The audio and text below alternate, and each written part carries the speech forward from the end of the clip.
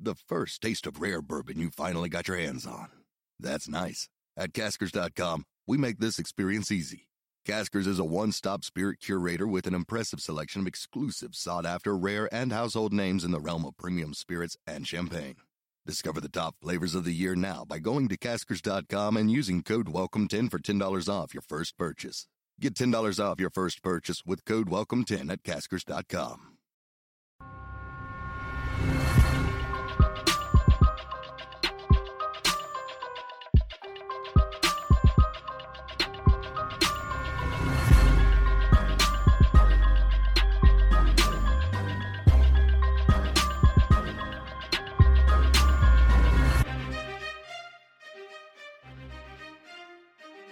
Hey guys, and welcome to Moms and Murder, a true crime podcast featuring myself, Mandy, and my dear friend Melissa. Hi, Melissa. Hi, Mandy. How are you? I'm doing great. How are you this week? I'm lovely. Oh, okay. I'm something. I'm always something. Yeah. Doing well. How are you? Great. We've been around each other for how many hours now? Like a lot. Yeah. I know. We have. Yeah. We spend a lot of time together. But I love it. It's really rough, guys. No, it's nice. This summer's been really great. So it has been. Yay. So we actually don't have really any announcements this week, which is great because the last episode we said we didn't, and then we talked for 10 minutes about nothing. So this week we don't really have any announcements. We did just want to give a quick shout out to one of our new listeners who happens to be one of our existing listeners' moms. So it's kind of all come full circle. It's Moms and Murder, and then now our listener has her mom listening to us, and we're so excited. And so we're talking about Channing's mom, Jules. Hi, Jules. Hi, Jules. Thanks for listening to us. And thanks for being okay with your daughter listening to us and not really asking any questions about why she's listening to moms who talk about murder. Moms. Yeah. Thank you. This week's story is about how one night of harmless mischief turned into a tragedy for a group of 6 young men in Antelope Lake, California. Melissa. Yes, Mandy. Mischievous things. Okay. Have you done mischievous things ever before? So I actually texted my mom earlier and said... You had to ask your mom. I did.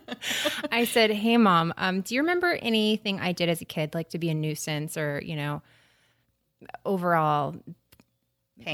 Pain, yeah, to other people? And she wrote back 3 words: no Barney Fife.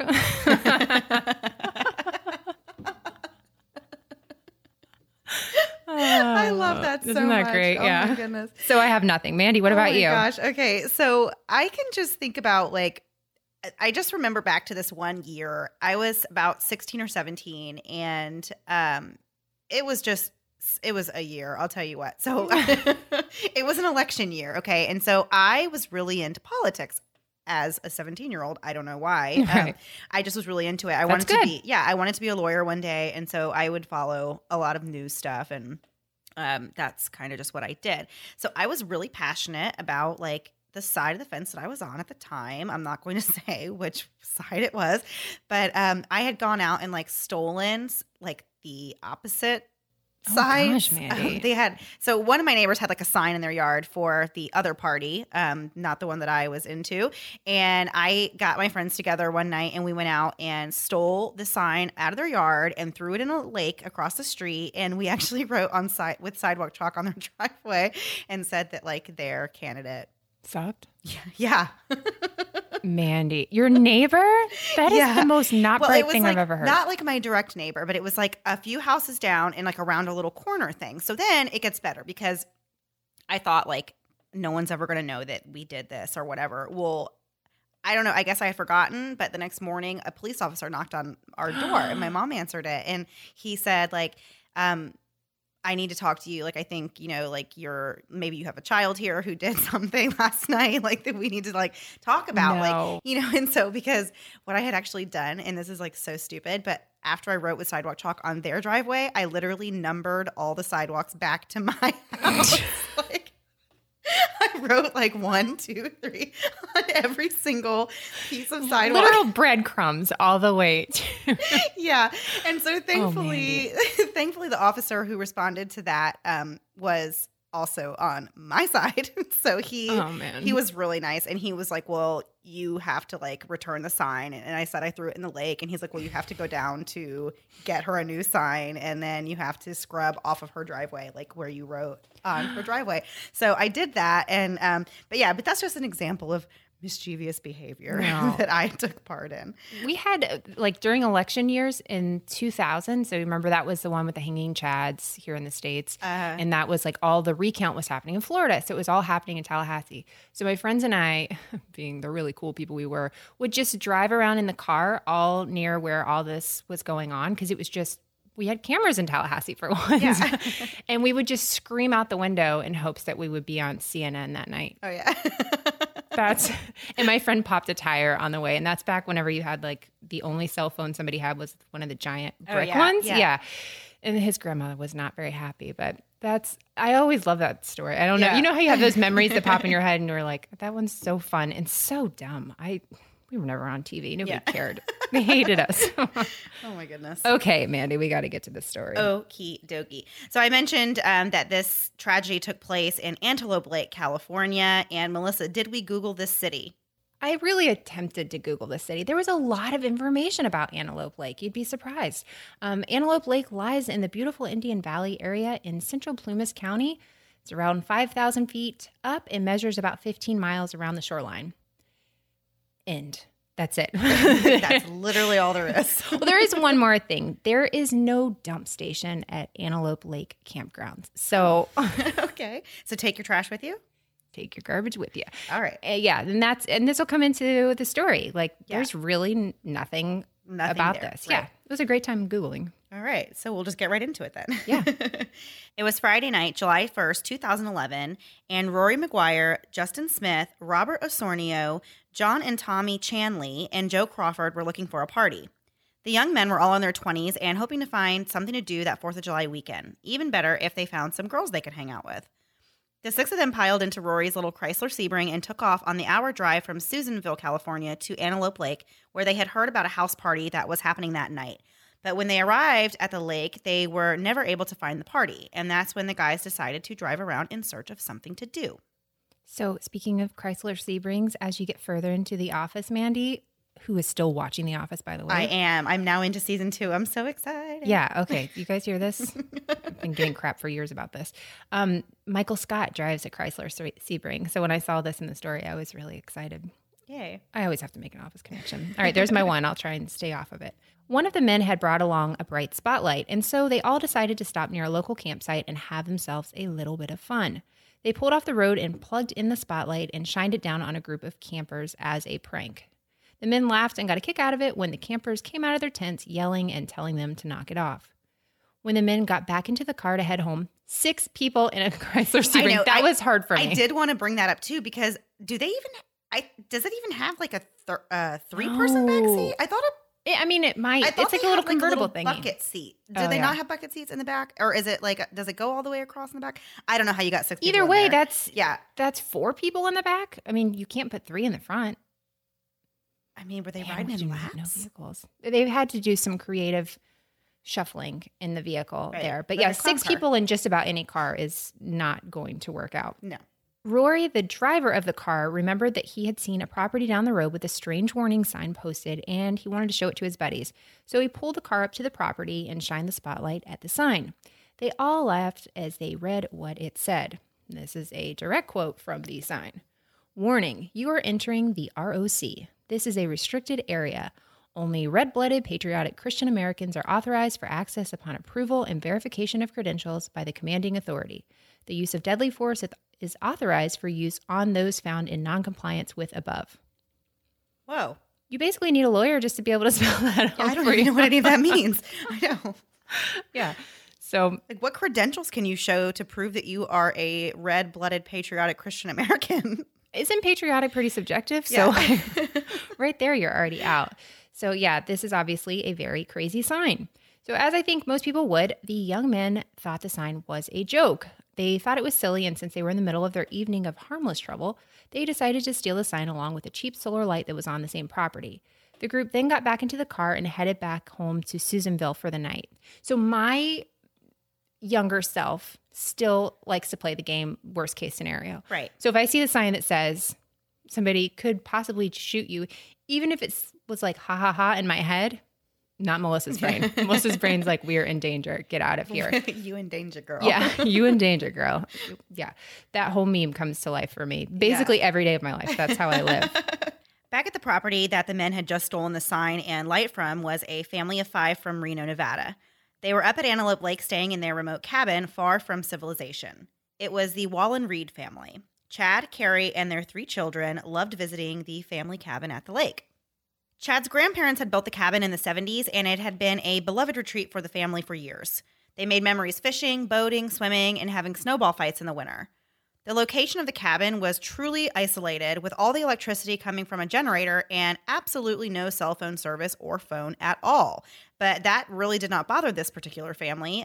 They really liked being able to get away and be in nature and just forget about the hustle and bustle of daily life. And as the family was describing this, we watched a Dateline on this. Of course, we'll link that in the show notes. But as I was listening to the wife, Carrie, describe like how they just loved being off the grid like this, I was getting like anxiety because I would absolutely hate that whole setup. Yeah. They are out literally in the middle of nowhere. They have no cell phone signal. They don't even have like a landline. Power from a generator?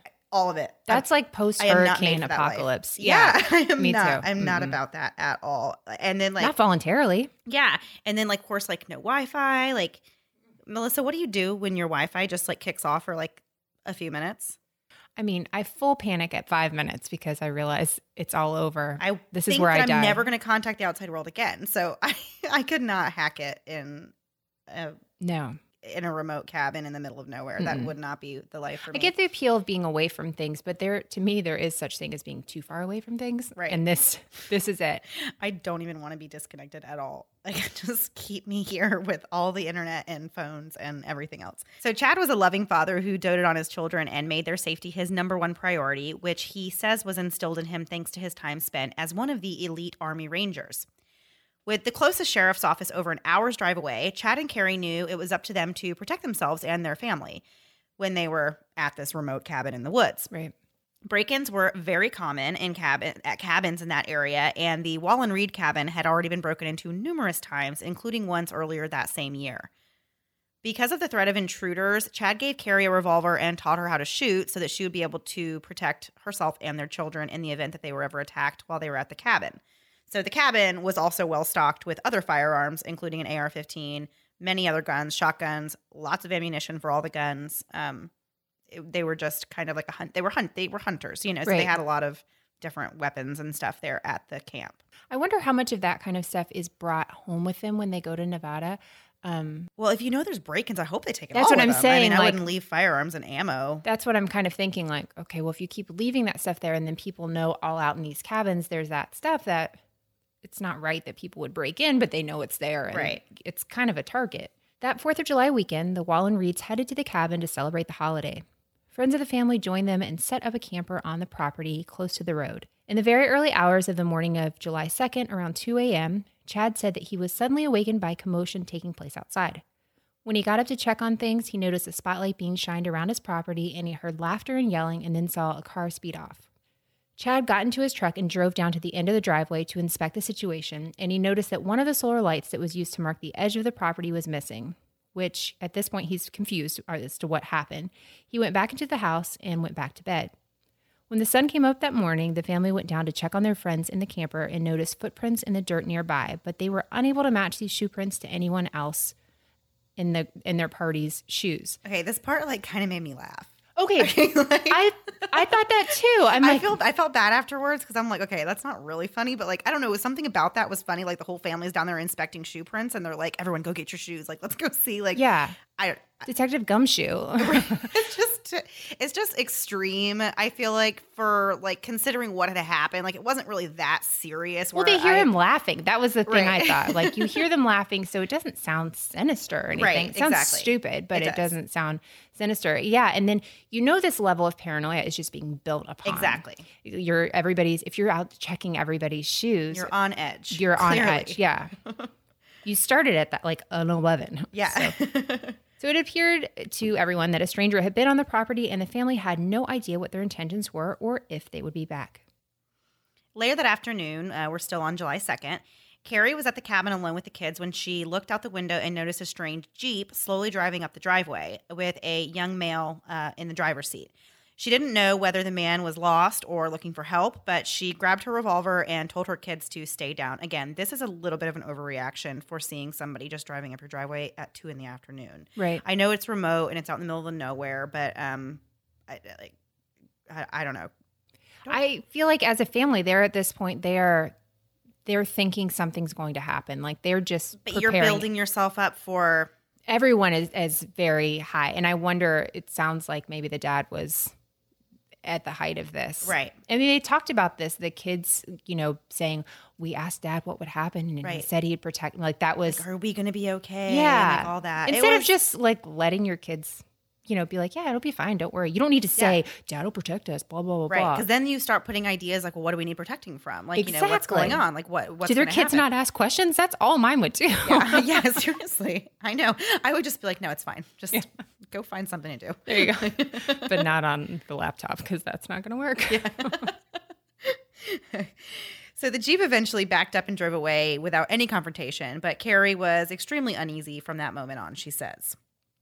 That night, Carrie and the kids fell asleep on the couch while watching a movie, and Chad and his friends that were staying on their property with them did a little target practice with the AR-15, and then they sat outside on the porch just hanging out. Between 9 and 10 p.m., Chad's friends noticed that a car had pulled up just outside of the property and had shut the headlights off. At this point, Chad went into, I guess, some sort of self-preservation mode, and he picked up the AR-15 and fired a warning shot completely into the darkness. Not at anything. Yeah. Gun safety 101, you don't do this type of thing. But that's what he did. So the next thing that he saw was a man running away in the darkness, and then the car that he had seen had sped off again, just as it had the night before. Chad was very irritated and felt that someone was stalking his family, and he was going to get to the bottom of it. He took off after the car, armed with the AR-15 as well as a handgun, but Chad said that his intention that night was simply to catch up to the vehicle and get their tag number, quote, or something.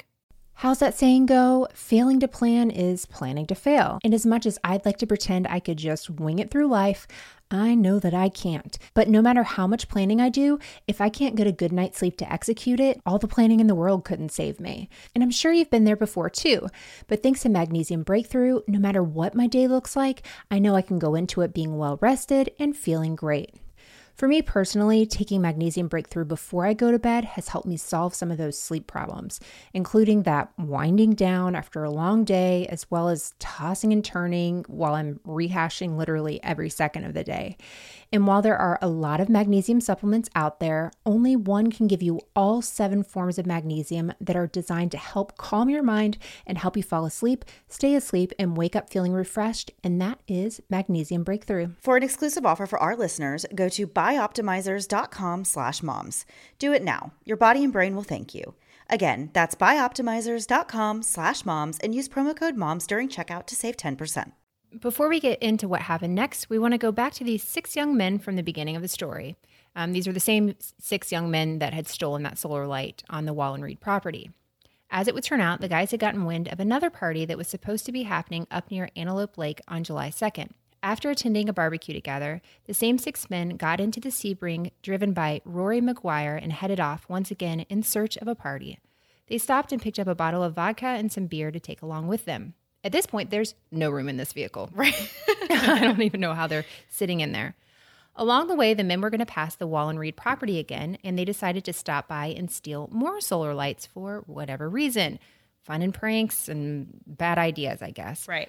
But this time, they were horrified to hear what sounded like a gunshot. And Rory took off in the car in a panic. The gunshot he heard was that warning shot we talked about before that Chad had fired off. The next part of the story has 2 different versions. There's Chad's version, and then there's the story of the 6 young men in the Sebring. We are going to tell you both of these versions. Before we get into these 2 stories, though, we're going to take a quick break for this week's sponsor. Summer's here in Florida, which means we are basically living on the surface of the sun. So to stay cool, ModCloth has us covered when it comes to chic and literally cool clothing. You can nab everything from travel-inspired prints to breezy sundresses. They are so adorable, even I would go cardigan free. Since it's summer, we spend a lot of time in the pool as an act of survival, which means we are constantly in swimsuits. Luckily, ModCloth has the perfect swimsuits. Whether you want one piece or two, they offer a wide variety of styles in a full size range. Their site makes it super easy to find exactly what you're looking for. In fact, I searched the keyword pockets and found a ton of adorable dresses and skirts with pockets, which is my favorite fashion idea ever. I have my eye on a navy A-line dress with red hearts all over it, and the best part is that it comes with functional pockets. Pockets for snacks. To get 15% off your purchase of $100 or more, go to modcloth.com and enter code MOMS at checkout. Again, to get 15% off your purchase of $100 or more, go to modcloth.com, enter code MOMS at checkout. Hurry, this offer expires on October 10th, 2018. Now back to the show. So according to Chad, his military training kicked in, and he felt that he needed to pursue the threat, which to him was these people that he didn't know what they were doing on his property, and he felt that he needed to handle it in order to keep his family safe. He said that he was taught in the military to never back down and to neutralize the threat. So I have never been in the military, and I can't speak to what they teach in the military, but I do know that in the civilian world where the rest of us live, chasing down a threat is actually frowned upon quite a bit. Yeah. That's not something that you're really allowed to do. So basically the whole thing is that if you are feeling threatened or if someone has come onto your property, if they are leaving and retreating, like you are no longer within your right to, you can't just chase them down and go and try to neutralize the threat. Yeah. That's not how it works. They're not a threat if they're not on your property. Exactly. And if they are actively leaving, they are no longer an immediate threat to your life or your family or your property or anything else. So at that point, you don't have any reason to pursue a fight with them. So already I was not a fan at this point of Chad Wallen-Reed and the way that he's choosing to handle this situation. Just lots of red flags and warning bells going off about him and all of that.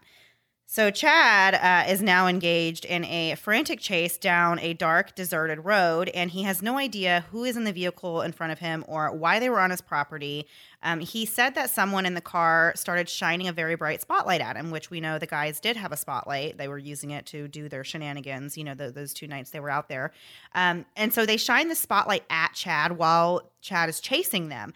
And essentially Chad was blinded by the light while he was driving.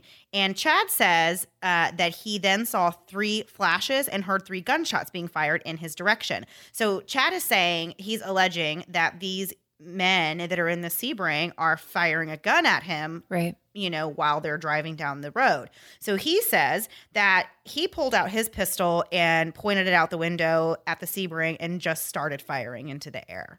Yeah, which I would assume in the military, again, I wasn't in the military either, that's not what you do. That's not what they teach you there either. Not like all willy-nilly. No.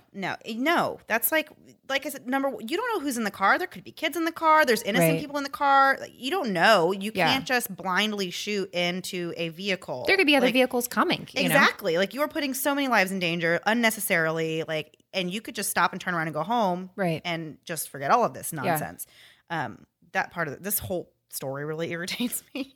It's just upsetting. It is upsetting because it also has been. It would have been so avoidable. Right. So after Chad had returned fire, I'm using that very loosely. He noticed that someone in the Sebring had tossed the stolen solar lights out the window, and then he saw what he believed was a piece of plastic being waved out the window of the car, but he couldn't really make out what it was or what they were doing with it. After a 7.6-mile chase, the Sebring missed a turn and ended up turning down a random dirt road that led to a meadow. And Chad was hot on their tail and not going to give up until he confronted whoever it was that was in that car. And this is just also dumb. As we've been saying, it's just so stupid. Right. And it's putting yourself really in a bad situation that you don't have to be in also. Right. That's what I'm thinking. You have these kids at home. You're wanting to protect them and stuff. But now you're leaving them on the property and chasing somebody with a gun. I don't see the thought process here. Yeah. So when the Sebring reached the end of the dirt road, it made a quick 180 and slid into position so that it was now facing Chad's truck and getting ready to drive back past Chad in the opposite direction.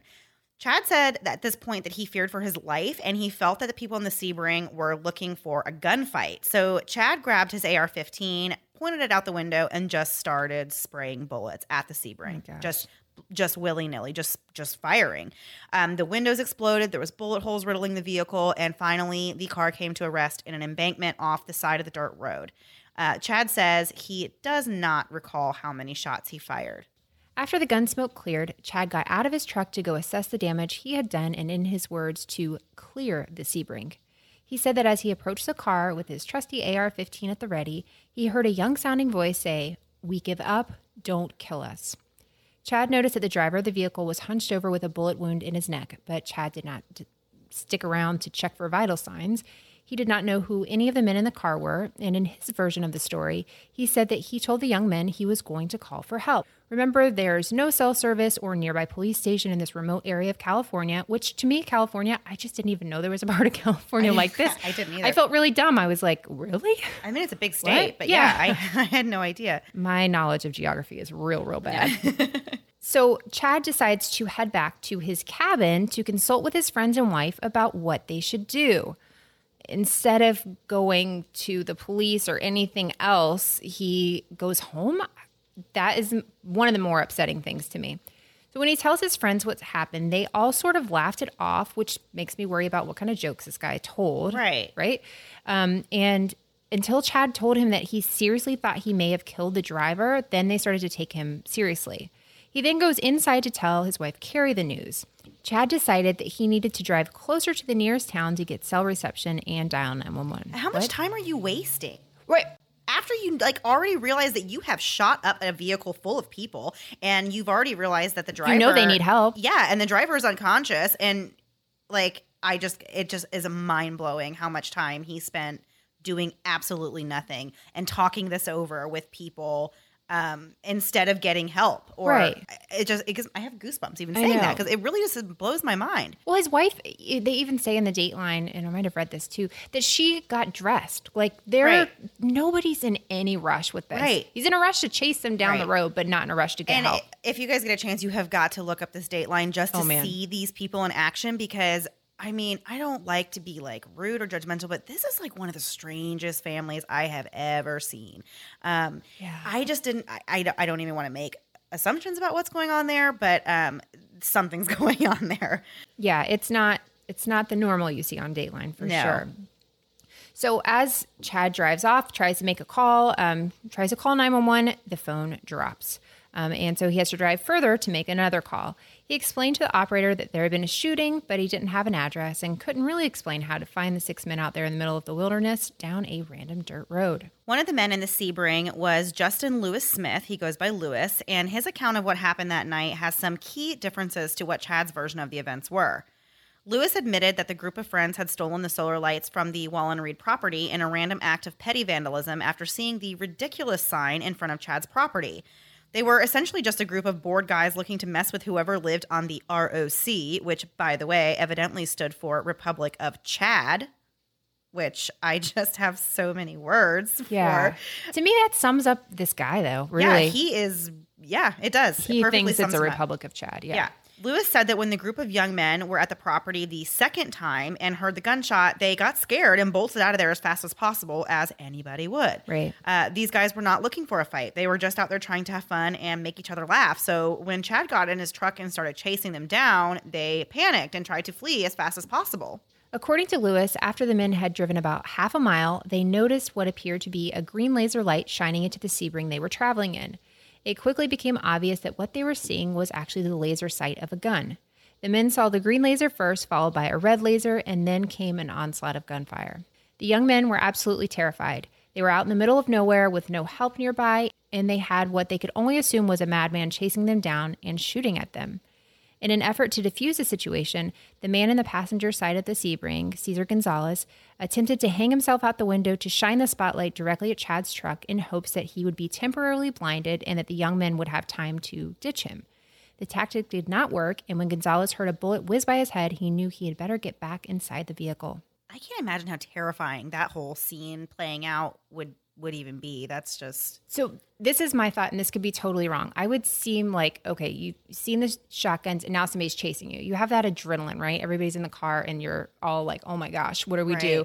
And then as soon as somebody's going out, they're trying to make this situation right. They, they really are doing what they can to stop it. Right. But there's no stopping this guy. Right. At this point, the young men in the Sebring were desperate to lose Chad and get themselves to safety.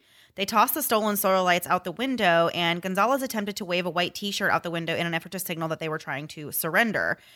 But Chad was allegedly unfazed and continued to fire shots at the Sebring while driving down the dark and secluded road. Rory, who, as we said before, is the driver, then missed the turn that he intended to take that would have led the men out of the area and back in the direction that they wanted to go. And so they ended up on this small dirt road that quickly came to an end. And with Chad following and shooting closely behind them, they had very few options for escape. And Rory made a very quick U-turn and attempted to position himself so that he could drive back the other direction towards the main road. At this point, according to the occupants of the Sebring, chaos broke out. There was just wave after wave of gunfire exploding into the car. Rory had been hit and had fallen unconscious. Lewis had been shot in the calf, and Robert, another passenger, had also been shot in the leg. Gonzalez, who was riding in the passenger seat, realized that Rory was unconscious, and he actually picked up his friend's leg and moved it to the brake pedal to depress the brake. My gosh. Yes. Can you imagine? It's terrible. So when the car came to a stop, the Chanley brothers got out and ran for their lives. They did not feel safe staying in the area. They wanted to get as far away as possible, which I don't fault them at all for that. No. So according to Lewis, Chad then got out of his truck holding the AR-15 and said something along the lines of, "You MFers come by my house and shoot? I got kids." And that was a quote. The injured men in the vehicle shouted back that they did not have any weapons and had never fired shots at the Wallen Reed cabin, and they begged him to call them an ambulance. But Chad shouted back that if they ever returned, he would kill them all. And then he got back into his truck and left, with Rory still unresponsive in the driver's seat and 2 men with gunshot wounds still in the car. Frankly, I'm shocked that there weren't more injuries with him just standing up and shooting into their car. At this point in the story, we can see that there really are very big differences between what Chad says happened and what these young men in the Sebring say happened. In Chad's story, the men had fired at him first. In Lewis's story, Chad had chased them down, shooting at them for stealing solar lights off his property. After Chad had left the scene of the shooting, the Chanley brothers, who had taken off on foot, came back to the Sebring to check on their friends. They noticed that Rory was in really bad shape. He was unresponsive at this point and had fingers missing from his left hand, and although he was still breathing and attempting to speak, they knew he was in critical condition and in desperate need of a hospital. The men worked together to move Rory to the backseat of the vehicle. Lewis made a makeshift tourniquet to slow the bleeding in his leg, while Gonzalez attempted to get the vehicle to start so that the men could drive themselves to get help. But in a nightmarish twist, the oil pan had been ruptured, leaking a trail of oil all over the meadow, and the vehicle would not start. None of the men had a cell phone signal out there in the wilderness, so the group decided that the 2 least injured men would run up the road in search of help. Man. That's terrifying. The whole thing is just so, horrifying to even think about any of this happening. And help is not close. Even when you are able to start making calls, it's still a while. Yeah, exactly.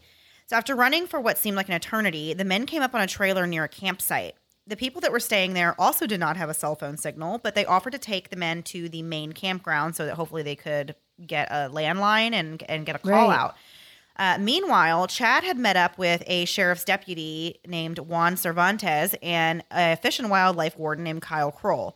He told them that he may have shot someone and warned the officers that there may be kids out there with guns. At this point, he did not tell the officers that he had been shot at, which I think is a very important part of the story. Yeah. Because you think you would mention that right away. Yeah. If that was a true thing that had happened. Right. Your life was in danger. Right. Officers arrived at the campground where 2 of the victims were located and noted that they appeared to be very scared. The 2 men took the officers back to the Sebring. It had been between 2 and 3 hours since the men had left on foot to get help, and they had no idea what horror would await them when they returned. Officers responded to a gruesome scene with a videographer in tow. Ben Staley had been filming for the show Wild Justice and was able to capture the crime scene in detail. He said it was worse than anything you'd ever see in a movie. The first responders noticed Lewis laying on the ground, bleeding from his leg with a tourniquet that was way too tightly wrapped around him. They also noticed Rory laying in the backseat of the car and knew that he was close to death. The injured were all taken to the nearest hospital, and Chad Wallen Reed was taken in for further questioning. Chad maintained his story that the men had shot at his home, shot at him from their vehicle, and that he feared for the life of his children. I want to read some of the quotes that he said to police during his interview, kind of to give a perspective on Chad's state of mind. So the first quote, I served 5 years in the flipping military and I killed people on the other side of this world. I don't need to effing kill kids in my state. This is a bizarre thing to say after this event has taken place. Yeah. The next one was, that's what the military trains you to do is effing, react. Those kids don't stand a effing chance. None of that's coming from a place of like, oh my gosh, I hate that this happened. Like, or like, I've hurt some people. Yeah. Like, yeah, no, all of this is very like, it's just so aggressive. Like, it's just so like. It is. It's over. Like, why are you saying any of this? Right. You know what I mean? Like, have some compassion because they are people. They have families, all of this. And clearly they did not have anything. They told you, we didn't do anything. Right. We're sorry. The next morning on July 3rd, Rory's mom got the worst phone call of her life. Her son was in critical condition and she needed to go to the hospital quickly. Back at the Wallen Reed cabin, police were raiding and confiscating all the weapons and collecting any evidence that may be present. One officer took Chad on a drive to recreate the events of the night before on camera.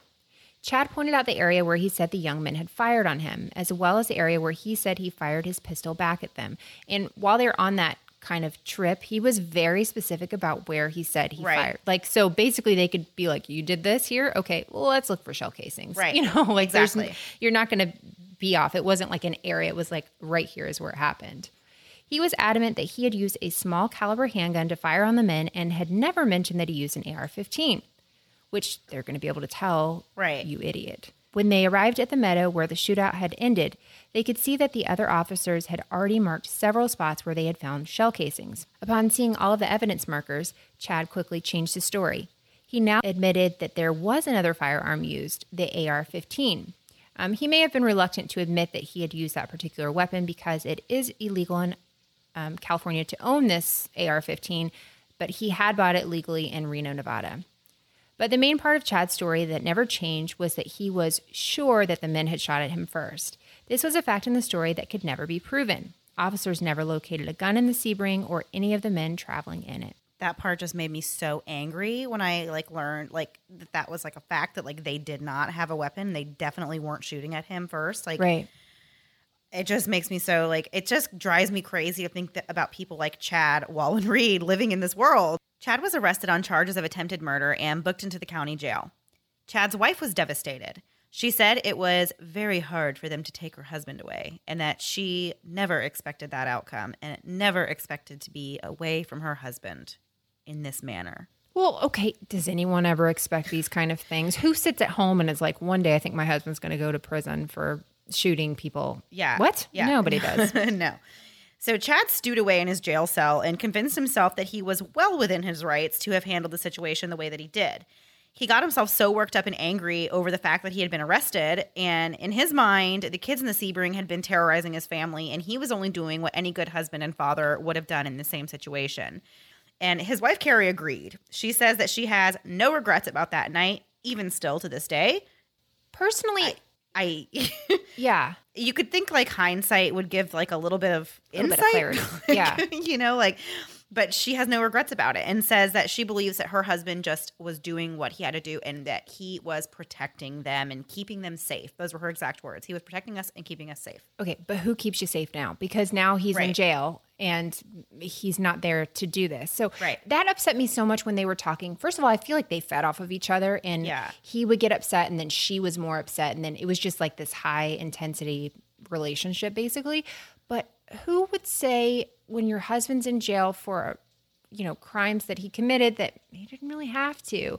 I'm glad this is what happened. I wouldn't change anything. Say, I have no regrets. Are you out of your flipping mind? I know. I would say we yes. have questions. We have questions. So back at the hospital, Rory was fighting for his life with his parents by his side. But just a few hours after his parents arrived, Rory passed away. Just like Lenny Kravitz, I want to get away. I want to fly away. Yeah. And while I'm stuck on the ground for now, I can settle for a new kind of journey, all with a fun mobile game. Step into the enchanting world of June Parker with June's Journey, where a spectacular adventure awaits you. And the best part? No plane tickets needed. Bid farewell to the ordinary and immerse yourself in a realm where intrigue dances with elegance, all thanks to the drama-filled escapades of our charming heroine, June Parker. Whether you crave a captivating mystery or simply wish to escape the humdrum of daily life, June's Journey is your portal to excitement. Join June on her quest to uncover hidden family secrets and navigate the tangled web surrounding her sister's demise. So slip into your virtual flapper dress and dive into a world where each corner holds a new clue and every twist leaves you on the edge of your seat. But hold on to your pearls because June's Journey is no ordinary mobile game.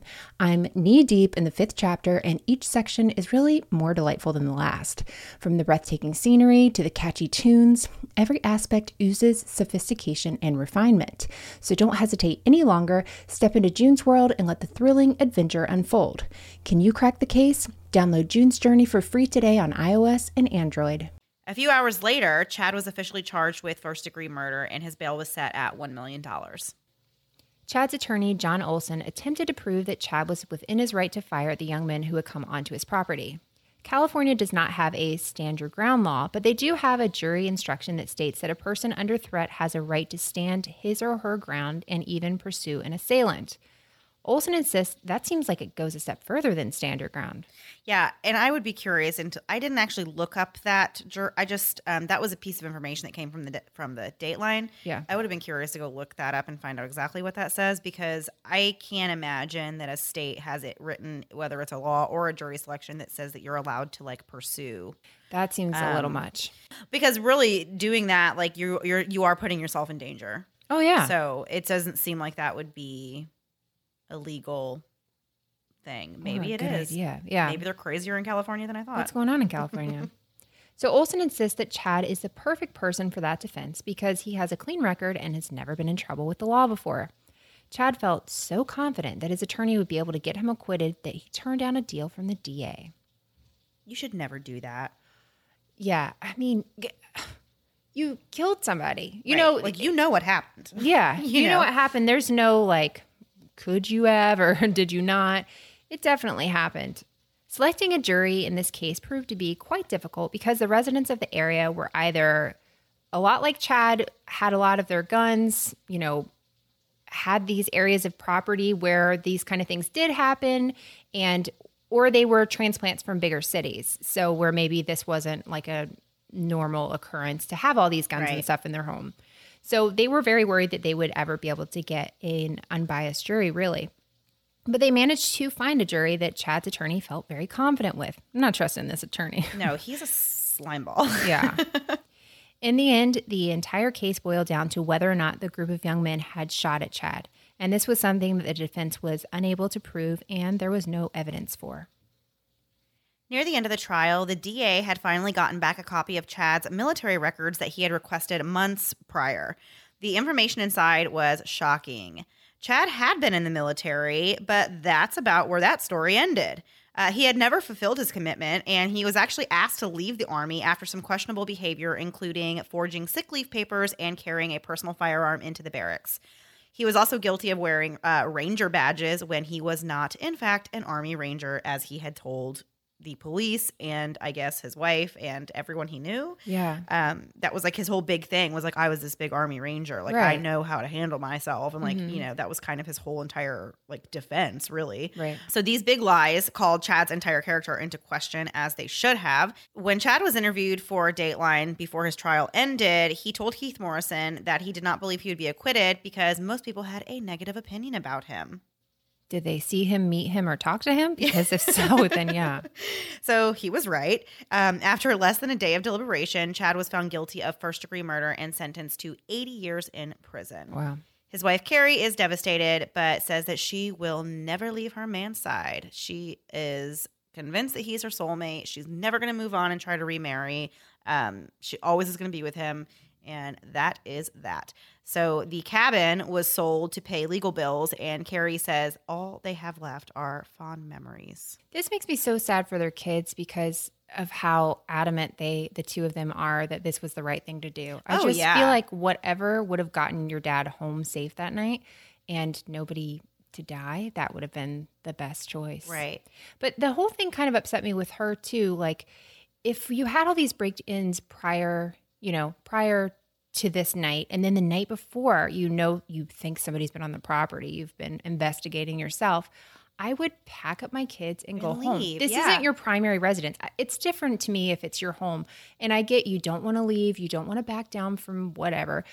But come on, if you're really that worried about your kids, you could not stop me from taking my kids. Right. I would say you stay home, do what you have to do. I'm out of here. Yeah. I wouldn't, if I was truly scared people were trying to hurt my family, I wouldn't have them there if I had the second option. Some people don't have that option. So that kind of whole thing upset me. Yeah.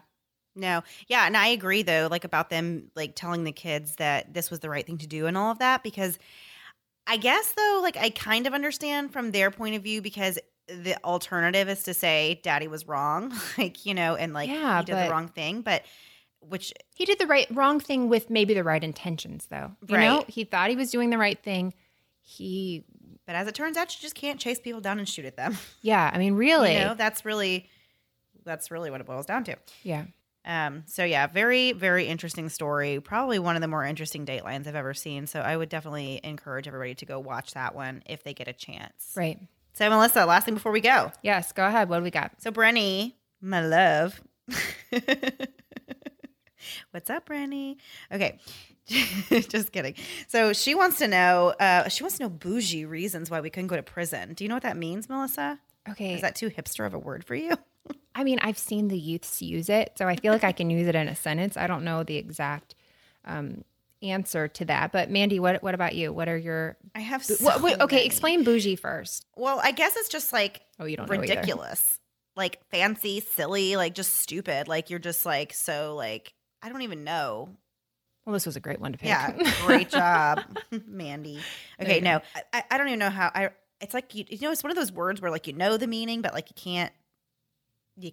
Yeah, that doesn't work on SATs. So yeah, I know. Well, I've gotten this far in life, figuring things out that way. So anyway, so I have actually a lot, but I'm a very like girly girl. I like to have certain girl things. Like I like to wear makeup and I like to have perfume and I just like to like be able to straighten my hair. I mean, all these things are reasons why I would be really miserable in prison. Right. And another thing that I was thinking of today, because you know, I always have my headphones around my neck and I'm always listening to music. Maybe you don't know that, but I am at home. I just put my headphones in and listen to music while I clean or while I do anything or whatever. I think I would be really upset not to be able to listen to music in jail. Like that would be absolute torture. I love having something to listen to. Like you could listen to screaming and yelling and fights. No, that sounds terrible. It sounds like what I do already with children.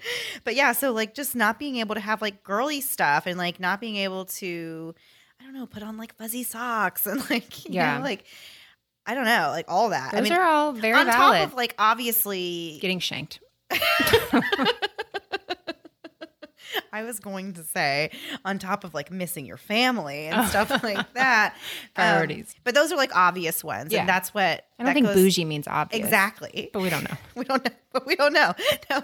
But so anyway, so it's those kinds of things. Like I said, I think not being able to listen to music would really drive me crazy. That's a good one. Okay. So I have a few. Number one is I look terrible in French braids, and that seems to be like the most common hairstyle in prison. I don't have enough hair to French braid. I know, but I also have a 5-head, and that like nothing shows your 5-head more than a French braid. That's true. I can't do that. That's too much for me. Number two, I need a fan to go to sleep. Oh my gosh, yes. Right? That'd be miserable. Yes. Like I need maybe somebody could blow in my face or something. Not only is there no fan, but there's like no AC. Oh yeah. Remember? Wait, I feel like we did learn that. But I don't know if that's with everywhere. Anthony Curcio. You're right. Okay. See, and we learned things probably here. Is everywhere. I highly doubt if they didn't have it in whatever state that was. What was it, like Arizona? It was like another hot state. Yeah. Like if they didn't have it there, then I doubt we have it here. Oh man, I can't do this. Yeah. My last thing is peeing in front of people other than my children. I would get a bladder infection immediately. There's no way I can do that. I didn't think they had like community. I thought they had stalls. I mean, in Orange is the New Black, they have stalls. You know, they could easily go in there. I think it would still be in your cell. You have a pee toilet thing. Oh, there's no like common area toilets. Mandy, not when you're in your cell. Is prison not like Orange is the New Black? I think you're getting your information from the wrong place. I did think of some pros though. I have 2 pros. Number one, you can eat honey buns around the clock and you don't count calories in prison. That sounds wonderful. I would still be counting calories in prison, probably, at least for the first year. And then I'd be like, forget this. How many more years do I have? I'm done here. Okay. And the other thing is socks. They wear socks all the time in prison. And they wear, if you watch 60 Days In, they're always wearing like sweatsuits and stuff. That's like my uniform. I'd be so comfortable. Yeah. And you don't have to look cute. If you look cute, it might actually be a problem for you. I could do real well. So I'm considering my crimes now. I was going to say, we're supposed to be listing reasons why we don't want to go to prison. Yeah, I'm trying to look at the bright side if I do.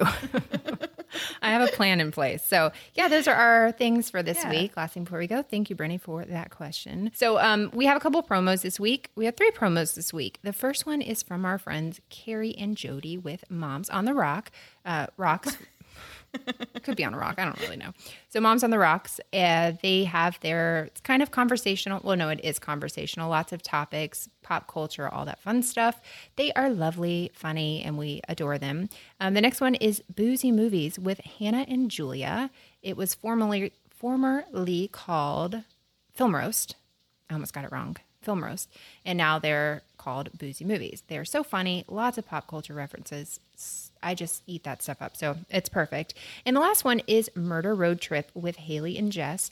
They actually just covered, I found out today, they covered the Mike Williams disappearance that we did last week. Yes. Yeah. So after we posted about our episode, Haley wrote me and said, is this guy? Because they were doing the same one. So if you want more information, their show is really good and they do a great job. Then you can check out Murder Road Trip for more information on that case. Yeah. So those are our promos for the week, guys. We love them all. Yeah, stick around, listen to those, find a new show to listen to since we're only here every other week for a few more weeks. And yeah, that's our last announcement, I guess. We'll be back in 2 weeks. Yes. And we're close to being on an every week schedule. That'll be in September. Yes. Okay. Great. Uh-huh. All right, guys. Thanks. Well, we hope you guys have a wonderful 2 weeks, and we will see you next time. Bye. Bye. Hey, I'm Carrie. And I'm Jody. We're the Moms on the Rocks. We take interest in Pinterest, but mainly for the cocktail recipes and memes. No pretenses, no Valencia filters, just 2 friends talking about the real lives of women and moms. From divorce and dating to teenagers and cohabitating. Or love and marriage to the all inorganic baby carriage, we laugh at ourselves and each other as we try to pull this thing off without tripping over our own flip-flops. So subscribe to Moms on the Rocks on your favorite podcast app and find us on Instagram and Twitter at MomsOTR.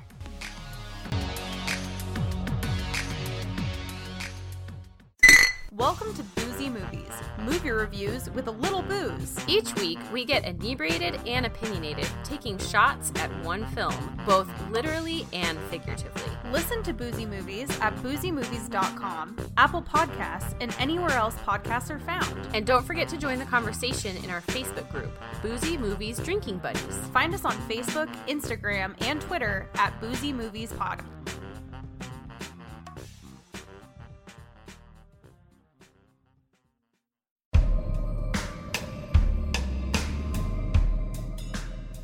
Murder Road Trip is a bi-weekly podcast where I, Haley, travel to the scene of the crimes in my car, the Mobile Bees Lab.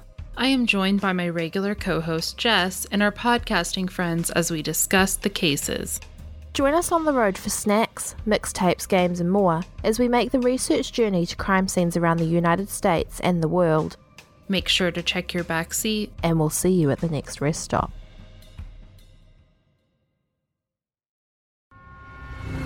Thanks so much for listening to the Moms and Murder podcast. Make sure to check back with us next week for a new episode. You can also find us at momsandmurder.com, where you can connect with us via social media. Please make sure you subscribe and give us 5 stars, because giving us 4 stars would be a crime. Thanks so much.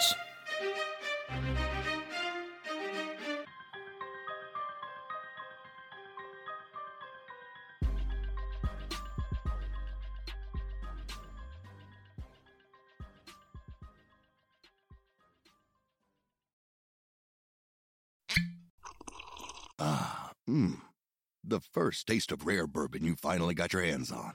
That's nice. At Caskers.com, we make this experience easy. Caskers is a one-stop spirit curator with an impressive selection of exclusive, sought-after, rare, and household names in the realm of premium spirits and champagne. Discover the top flavors of the year now by going to Caskers.com and using code WELCOME10 for $10 off your first purchase. Get $10 off your first purchase with code WELCOME10 at Caskers.com.